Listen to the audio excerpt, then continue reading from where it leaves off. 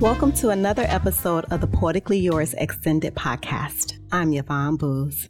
Every Friday, we showcase poems from a variety of writers.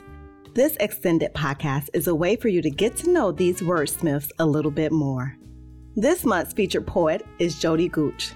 Jody lives in Germany and learned about the show through our contributor, Susan Goldberg. Jody is extremely vulnerable in this episode. She shares that her mother used to destroy her written works. You know, people don't get this, but I wasn't angry. And I wasn't angry because what went through my head is, how much pain must she be in that she can't read someone else's pain? Jody also talks about her journey to sobriety and other personal things. Take a listen. All right, Jody, thank you so much for taking the time to speak with me today on the Poetically Yours Extended Podcast. Now, I learned about you through Susan Goldberg. I understand you guys are a part of a writing group. Tell me about how you became involved in that group. Well, I'm an expat, which means I'm Canadian but living in Germany, which means as an English speaker who writes in English, there's not a whole lot of opportunity to kind of get together with people. And that's fine because I'm one of those introverts. I'm, the quintessential Canadian wanting to live in a cabin somewhere. But in around COVID, it got to be kind of old. So I ended up looking around for prompt writing groups because I like prompt writing. And I ran across Press 53's, Shirley does a group on Tuesday night. Well, Tuesday noon, which is my night. And it's a lovely group. And out of that Tuesday night prompt writing, we ended up with a small group of people that we also meet with once a month. And Susan's part of that. She's a lovely woman. All of them are. And we support each other, which is really nice. I mean, I think people have this vision that poets especially are living somewhere, that sort of stereotypical all by themselves and they write into a vacuum. And actually, I always say to them, but think about Paris and all the people that hung out in Paris with Gertrude Stein and they all helped each other write and inspired each other and pushed each other on. And so the one group on the Tuesday and then the spin-off group with Susan and there's 4 others. It's been wonderful, and then we pass each other tips on where to submit or, who's nice to submit to. And it's been really, really useful for me as a writer living away from an English-speaking community. Can you tell me about your early years of writing? When did you start writing? And was it just poetry or were you writing other types of things? I started quite young. I was reading, I had 2 older brothers, so I was reading by the time I was 4 because my brothers were older than me and I wanted to be part of the group. And then I had an accident when I was 6. I hurt my eye, and actually behind your eye is a speech center. And I ended up not being able to speak. I didn't speak for 2 years. And within that time, I organically started to write to communicate. And I've got a little story, in the old days, there was a book called Dick and Jane. It was See Dick Run, See Jane Run, See Dick and Jane Run. And I used to do that, but with myself and my dog. So I would make little stories up because nobody could understand my speech. I could understand everybody, but my speech was so bad. It's called dyspraxia, and it leaves you with a little bit of an issue with concepts, actually, which for a writer was interesting because I saw the world quite differently than the people around me. And I would write about it and they would be like, well, your writing doesn't make any more sense than your speech. But I really, that's when I started writing as a form of connecting to people quite young. And then I just continued. I've got a little bit of dyslexia, which means writing something long. So I'm not a novelist. I don't think I could get that amount of continuation. So poetry and prose poetry works really well for the way that my mind functions. It gives me that space and time to be, and then I can connect them with different, through different poetry.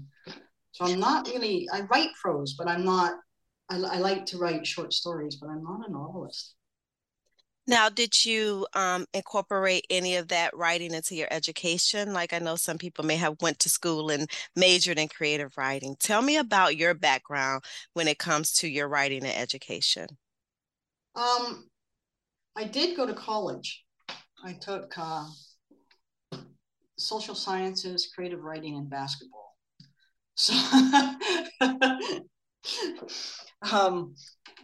I ended up going to college really because I wanted to play college basketball, and I wasn't good enough to play university. So, and I really liked social sciences, but I ended up in a creative writing course that I quite liked. But again, it's a continuation for me. I never finished. But I kept learning. So when I lived in Canada, I would go back. You can audit, you can go in and listen to lectures and go in and I would do that. And then the story goes, I was writing and we were doing really well. I had a friend of mine, a fella called Mark Cote, who is now the editor and owner of Cormorant Books, which is a really nice little publishing house in Canada. They do really nice books. And we were really tight. And then life happened. The joke is I went for a beer, but it was a really long beer. It was so I had to deal with that. And I wrote through it, but if you're not engaged with yourself, your writing's not very engaged. So even though I wrote during that time, it didn't go anywhere. So then I just kept reading. I mean, I think a lot of writers say read, write, read, write. And I love to read, and then I would write, and then I would read some more. But writing poetry for me is a way of understanding the world around me, trying to make sense of it. I want to go back to when you were talking about how you became maybe stagnant or you're in a part of your life where you couldn't really produce what you were used to producing. I know that a lot of writers have told me that there's been times in their lives where maybe they got a family and they had to put the writing to the side. Can you explain what your thought process was that during that time? Like, did you try to write and things weren't coming out or flowing like you wanted them to? And how did you overcome that? Well, I think there was a lot of culmination. I mean, I went down to LA because I thought I might want to be a screenwriter. And I was from Vancouver, 1977, and thought I understood the city. You don't. You don't understand anything until you get to Los Angeles and you're 17 years old, 18 years old. And I went to Lee Strasberg for 6 months and went, I can't do this. These people are all nuts. I mean, so I went back home, went back to college. And then when I started to drink, I started to quit producing decent work. Some people, it's the other way around. And somewhere along the line, I thought, I didn't have a lot of support for writing from family. I mean, it was a nice hobby, but it was like go out and get a trade. If you're not going to go to university, get a trade or do something. And so I kind of bought into having to be something. And so I'd been driving truck to put my, I drove a long haul for a while, and I drove truck, and then I got into the post office and thought, oh, I can make a career of this. And then, write on the weekends or write on the side. But actually, if you're in that kind of, middle management going up, you don't have the brain. I didn't have the brain to be able to do anything. So I actually quit. I sobered up and got involved in Buddhism at the same time, and then looked at my life and went, what is it that I want to do? I want to go back to writing, and I want to go back to just being authentic to myself. And that meant giving up the job, giving up kind of the North American way of, you get a job, you go that route. And then I started writing again, but I had to bring myself back. And that meant finding out what was important. And then what became important for me was finding a way to make writing part of my life, part of my spiritual life, part of my daily life. And I started to use it as meditation. So I wrote, because I can't sit still. So I started to write, doing spontaneous writing as a way of meditating. And that built up the muscles to write, I think. I'd gotten out of shape. So that's how I would say, to get over it is for me really necessary to keep fit. And that just means, even if it's 5 minutes a day, to do something that's with words, to do something where I'm writing something down. And it keeps me aware of it. Otherwise, I get lost. I get lost riding horses and chopping wood and doing laundry. And then I think, geez, it's 4 days. Oh, it's a week. Geez, it's a year. So it's really important that I do it every day, or else I just lose my thread. I love that analogy, how you compare it to working out. I never even heard of it that way, like keeping your writing skills strong by using them. At what age were you when you decided, let me change my life and start back writing? I think sobriety is, everybody comes at it a different way. But personally, when I drank, I just was scattered. I didn't, emotionally and just processing what was going on in the world, I was numb. I mean, that's why I drank, was to be a little numb. And when I decided I quit drinking, so I've been sober, I was 91, so I've been sober, I don't know, what the heck, 32 years. It was a way of waking myself back up, a way of getting back in touch with myself, of being able to process all the loads of feeling that come through when you start to sober up again. Because things really, really hit me. There I was, sober and feeling. And I didn't want to act out. I didn't want to be a dry, angry drunk. And so I found that by writing, I could process the feelings in a way that was on my own time, not my own terms. Because I think when I'm writing, when I'm trying to write spontaneously, I'm not editing. But it was certainly within my time. So if I started to get a panic attack, if I started to feel like I couldn't go forward, I could stop and come back to it. So it was really useful. Yeah, can you tell me, when you were in Canada, at what point did you decide, I need to change my atmosphere? How did you end up in Germany? I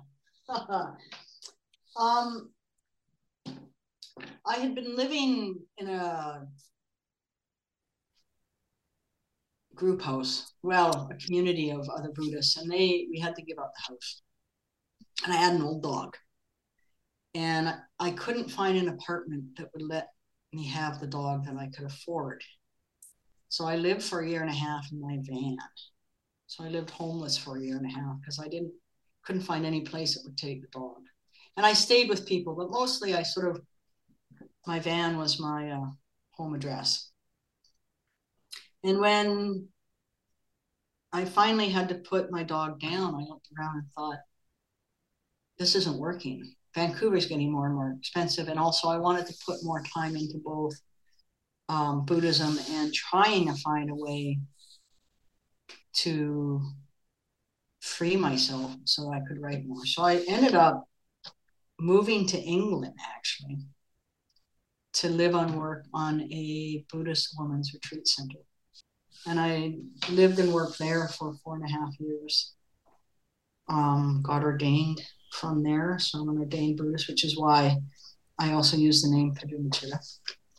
And in that time, met somebody, which is just, what happens when you go foreign. You meet someone and then you're like, oh no, now we have to decide where we're going to live. And she's German, so I was actually quite proud. I've always wanted to live in the Black Forest. I've always had a thing about the Black Forest anyways, but my mom, bless her heart, my stepmom, bless her, she lives with my sister and she's in good shape. She's 16 years older than me. So she's, she was in good shape and she was living with my sister, but my partner's mom was living alone. And I just couldn't say to her mom's lovely. And I couldn't say, ciao, I'm taking your daughter and moving to the other end of the world. So I stayed in Germany. And actually, I'm really happy here. It's got a really good standard of living.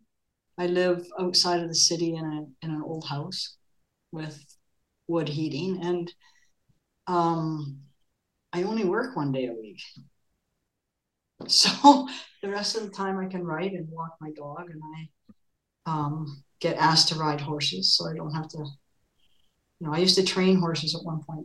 I was a cowgirl at one time. So I've got a really nice life here, but it was an accident. I never set out to do it. And when you say you work 1 day a week, that's like something that you don't hear often. What type of work are you doing? Oh, I'm just I think the old-fashioned name is, probably it's not politically correct, is Girl Friday. Basically, I'm the office roundabout. I'm the one the gopher. I do the filing. I do lots of filing. I do some data entry. I clean up the kitchen. I do the garbage. Basically, I do anything around the office that needs doing that's kind of on the lower end of the workforce. Oh, wow, that's exciting. The fact to be able to write full time and still make a living and just work one day a week. Now, I want to take a moment and give you an opportunity to share some poetry with us. Let's see what I got. I mean, I tend to write a bit long, so I was trying to find stuff that's not too long. And we have time, so if you have something that is long, well, feel free to share it. I've got something here. I'll read a couple things. This is relatively new, but because we were talking about sobriety and stuff, I'll read this. It's a love letter to a place. The basement rooms in church halls, meeting rooms in civic buildings, or a room formerly inhabited by social workers, left disheveled for us. Stale cookies, burnt coffee, chairs that have forgotten how to stack, those old clipboards with the 12 steps stapled to them, and marked books. Rooms filled with dog-eared people in business suits, the odd priest, truck drivers, secretaries, teachers, street people. I've loved every scuffed linoleum since those first months. Those first months of looking at my feet, counting the heel marks while I listened and listened and listened. The stories becoming a blend, rougher than cheap bourbon and smoother than Remy Martin. Those rooms that held my bewilderment, pain, and wonder when the world started to have a bit more order, lunch meetings, evening meetings, sometimes 3 times a day, bad coffee, and smoking out the back door. Rolling cigarettes until my sponsor said, no more, no more, stop that too. It's just another addiction. And I went back inside, nervy and hungry for more stories to offset my own drunkalogue, to get beyond the muscle memory of drunk, past the terrors haunting the sober moments, rooms where I could just let go and where I wasn't alone. I wasn't special or different. I was just another drunk. And a lawyer handed out cookies beside the dock worker, old timer who'd been there, done that. Rehab 2 or 3 times till it seems to have stuck. Every day I start over. Every day I remember those rooms. And when I fire up for an online meeting, I can still smell dirty linoleum, burnt coffee, and sweat, and the sweet linger of Old Spice from my old sponsor. Oh, that's wonderful. And I've talked to a couple of poets, and one poet in particular was telling me that poetry saved his life. Um, and I feel like I'm hearing a similar thing with you in your being sober now. What role did writing play in this? It was a large part. The 2 things, there's, the book ended with being a Buddhist and having a clear mind. So it's very hard to work on your mind if it's not clear. And it's very hard I can't write if I don't have a clear mind. I mean, you can write, but then you look at it and you think, I think a lot of us have been there. You have a couple drinks and you think, wow, I've just written the Pulitzer Prize. And then you wake up the next morning and you go, what is that? Yeah. That is funny. So it was one of the things that kept me going.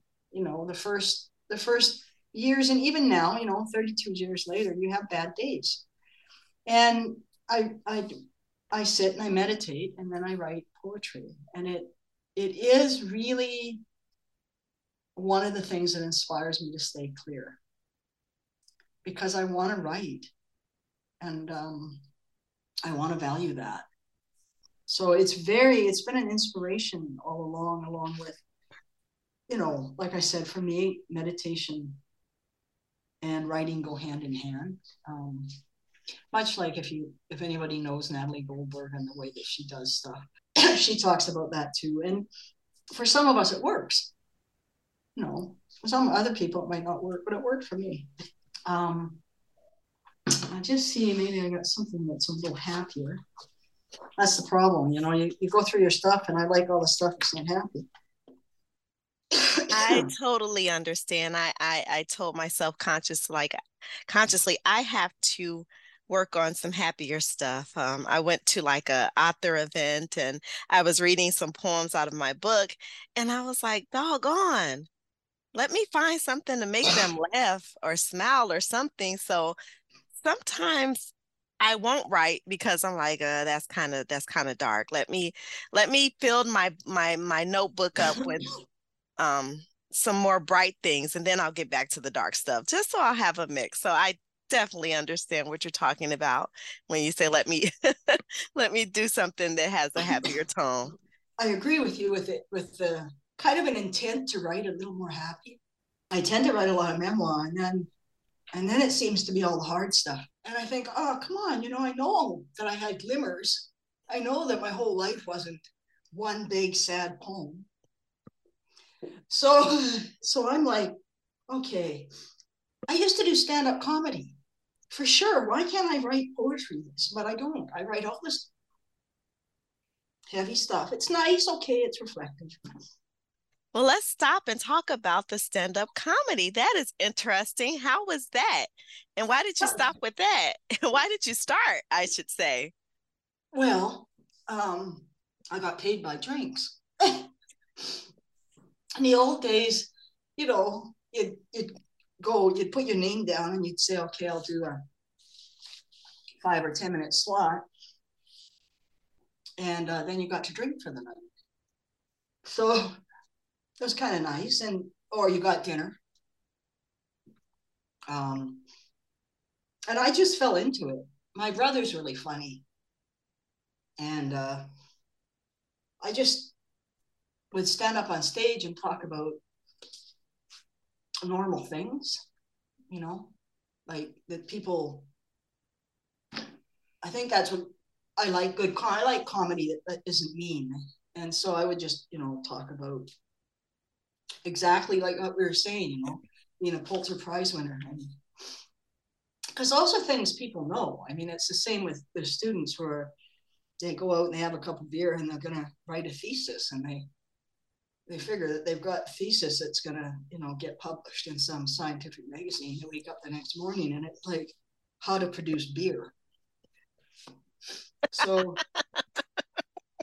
I did a lot of that kind of stuff, and I did a lot of improv, which is interesting because I'm really quite nervous with this interview, but I can do improv and stuff. But it's really funny because the humor that I have if I'm in front of an audience doesn't come out when I'm sitting writing. And I've never been able to figure that one out. I just have never figured it out. I can tell a great story until I sit down to write, and then, I don't know, then the serious bone goes on in my brain, and I think, oh, now I got to be serious. That is funny. Okay, did you find your happy poem? Well, I found a happy-ish. Happy-ish. I could read. I've got two that I can read, actually. Okay.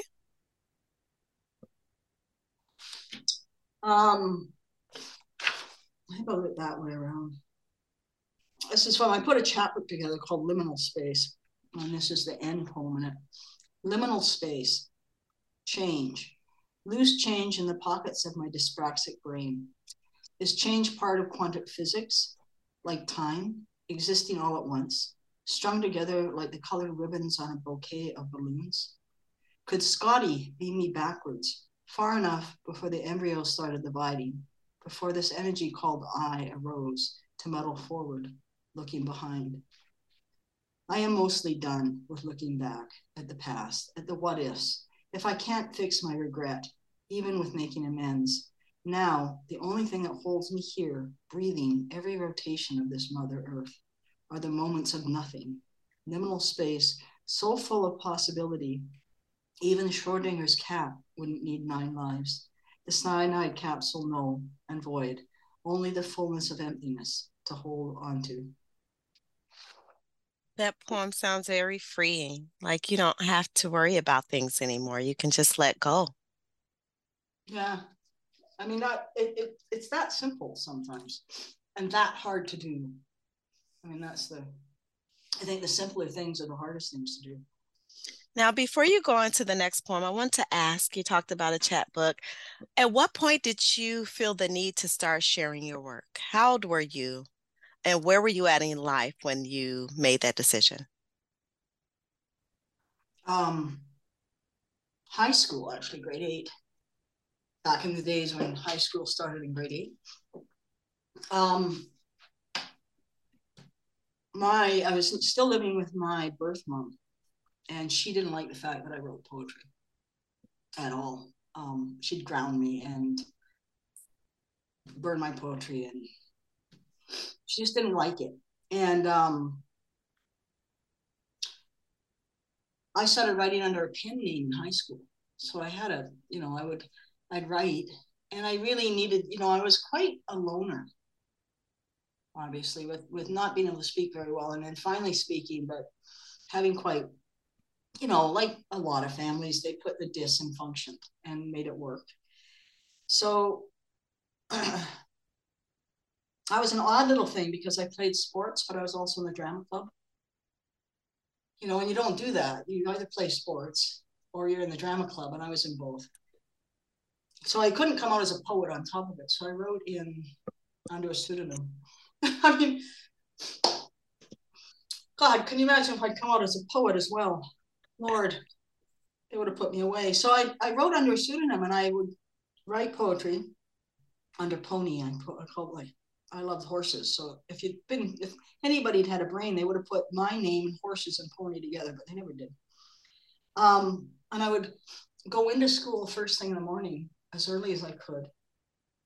and put my poems to the little school newspaper mailbox so nobody knew who was doing it. And there was something about that that just felt so much fun. I just loved it. And so I did that. And then, in college, I am a dinosaur. So in my age, all of these journals that are now online, you can just have so much fun. I was going to say trolling, it's not right. Going through and reading everything. They were all these little chapbooks. They were all small little things that came through the post. And you went to your local coffee shop, left usually meaning coffee shop, and there'd be like these little poetry things. And I got a couple poems in one of those, and I really liked it. I thought I wanted the connection to other people, and I wanted to write so that other people wouldn't feel as lonely or as hurt as I was. I thought if one person can read a poem and not feel alone, then I've done something to help. Because I felt so alone as a kid, so alone as a teenager. And so, I think like a lot of writers, you feel alone. And then I would think, but that means that there's other people out there feeling that same way. And if I can write something that connects, and that was the reason I really, especially right now, really wanted to start submitting again, is to find that connection with people. Now let's talk about your birth mom. You said she didn't like you writing poetry and she would burn your poems. As a child, do you remember how that made you feel? Yeah. I mean, it was,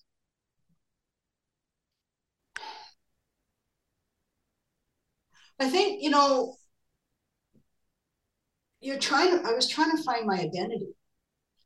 So I was struggling to be probably, as a kid, you want to be the best you can be. I think unless it's beaten out of you, which it could have been. So I was very hurt by it, if I feel it. I think, people don't get this, but I wasn't angry. And I wasn't angry because what went through my head is, how much pain must she be in that she can't read someone else's pain? So, and I knew that probably because I was probably in grade 6. She found a whole pile of stuff, and I was really sad because I thought I'll never get that back. I was also really scared because she was really angry. But I think looking back, that much angst coming out of your daughter and reading it probably made her feel scared or wondering why she failed or why couldn't I connect with her, or, so it made me feel, it actually made me resolve to do it more rather than less, but to do it in a way that I wouldn't be found out, which is why I started writing for the school newspaper. And how did you, where did you store your writings that you kept, your personal things that you didn't, I know if you wrote for the school newspaper, how did you hold on to those writings? Put them in my locker at school. So I just, those were, I have no idea what schools are like now, but used to have a locker. So anything like that, I kept in a locker at school. And in the summer months, when I didn't have a locker at school, I actually hid it in the laundry room of the apartment building we were living in. So I want to ask about, I know we were talking about happy poems, but what brings you joy when it comes to writing these days? It's a funny question because I enjoy writing. I love listening to other people, which is why some of these prompt groups are so good. Shirley's and the one that we're in. So if we're given a prompt and then people read back, I absolutely love hearing everybody's different take on something and hearing where they go. For me, the joy is, I feel like I'm now 64, and I feel like I'm finally understanding stuff about myself. And that's huge. I'm starting to write about the stuff that I never wrote about before. Part of that is the world has changed. You know, when I grew up, people who are neurodivergent or non-binary or any of the stuff that you can label myself with, that you can label me with, I tend to, we didn't know about that stuff. We just got on with it. So being neurodivergent back then meant that I was told all the time to be normal. And if you don't smarten up, if you keep being weird, then you're going to be put away, because that's what they did to people. So I grew up really afraid to show that the way my mind worked. And I just started to watch and imitate. And I didn't even know. And that's why the writing was so important, because, a poet can be a bit weird and get away with it. Like, you don't get put away if you're a poet. Oh, she's just a poet. She's a bit weird.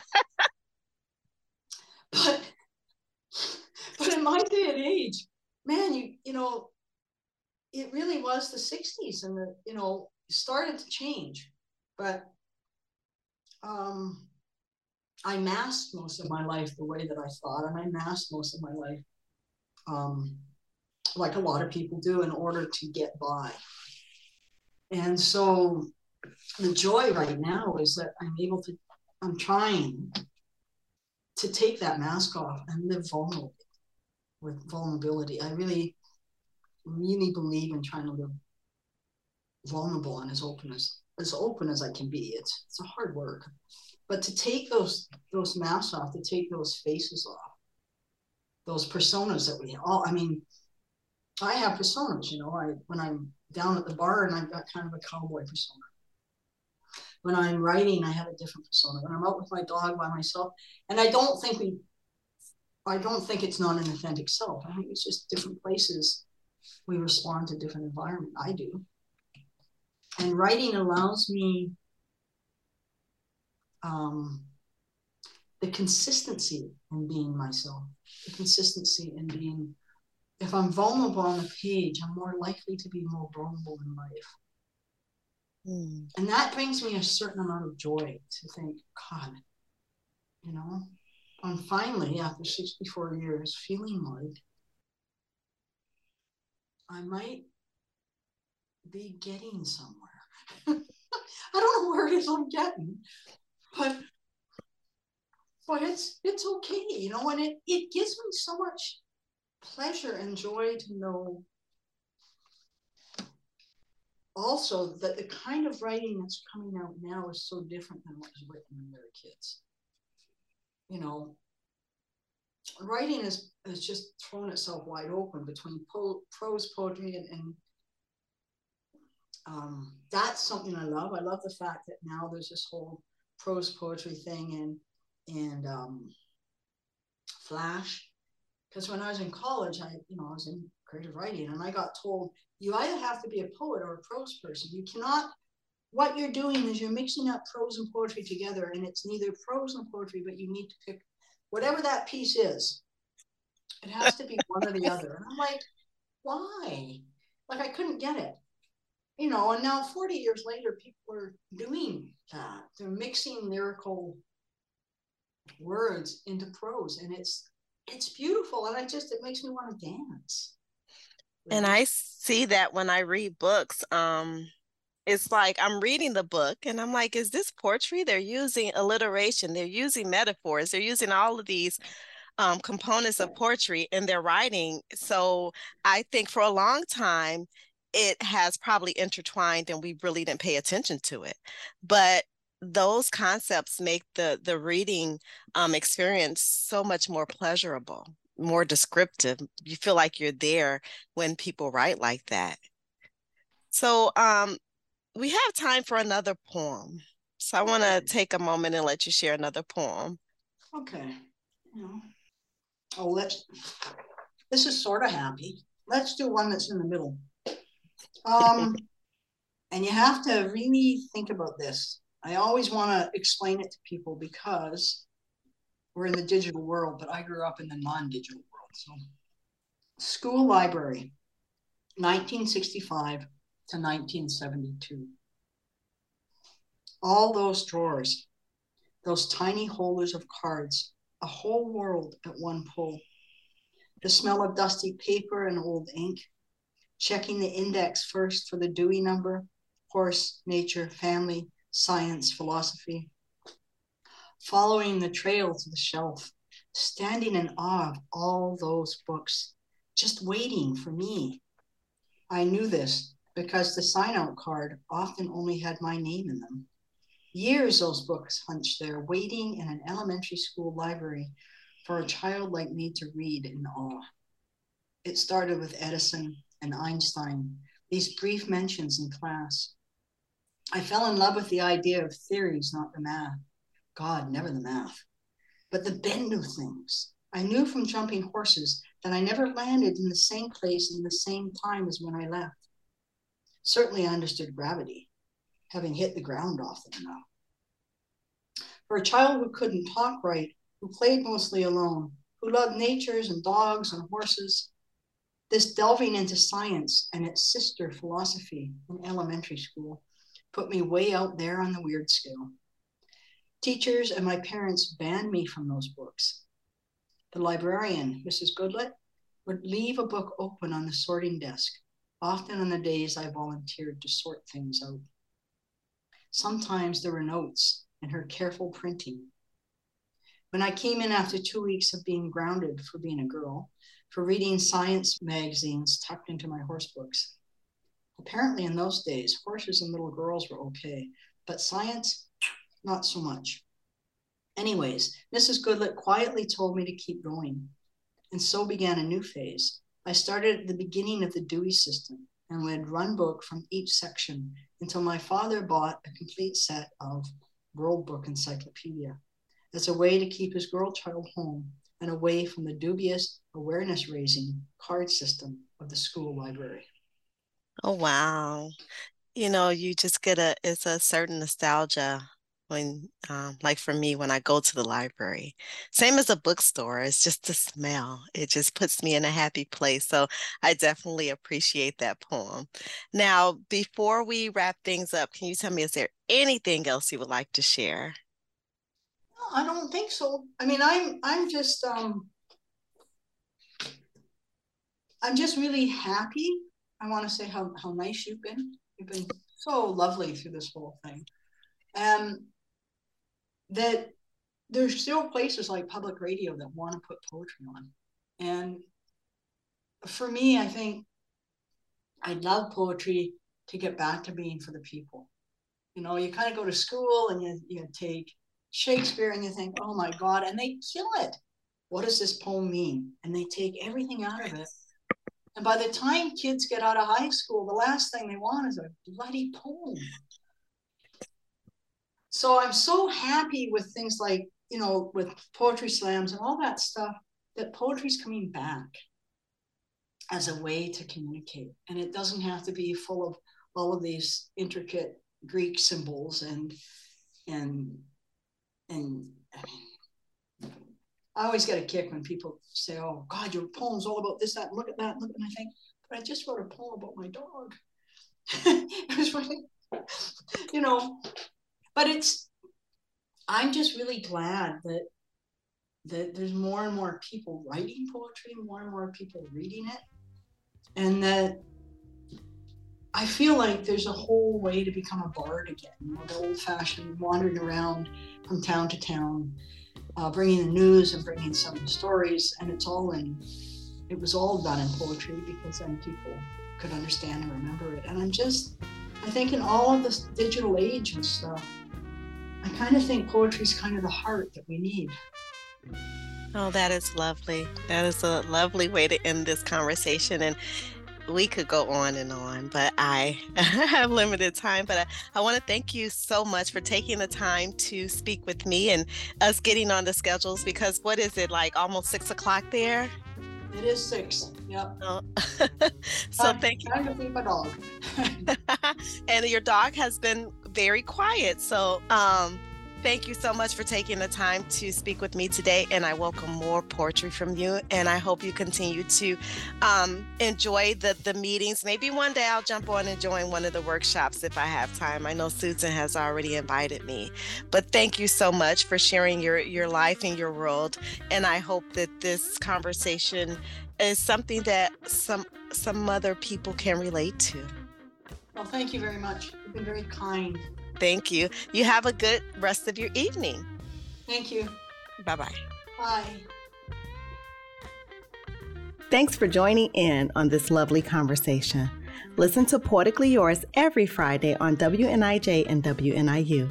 Special thanks to the Nick Monty Trio Band for allowing us to use their music. For Poetically Yours, I'm Yvonne Booz.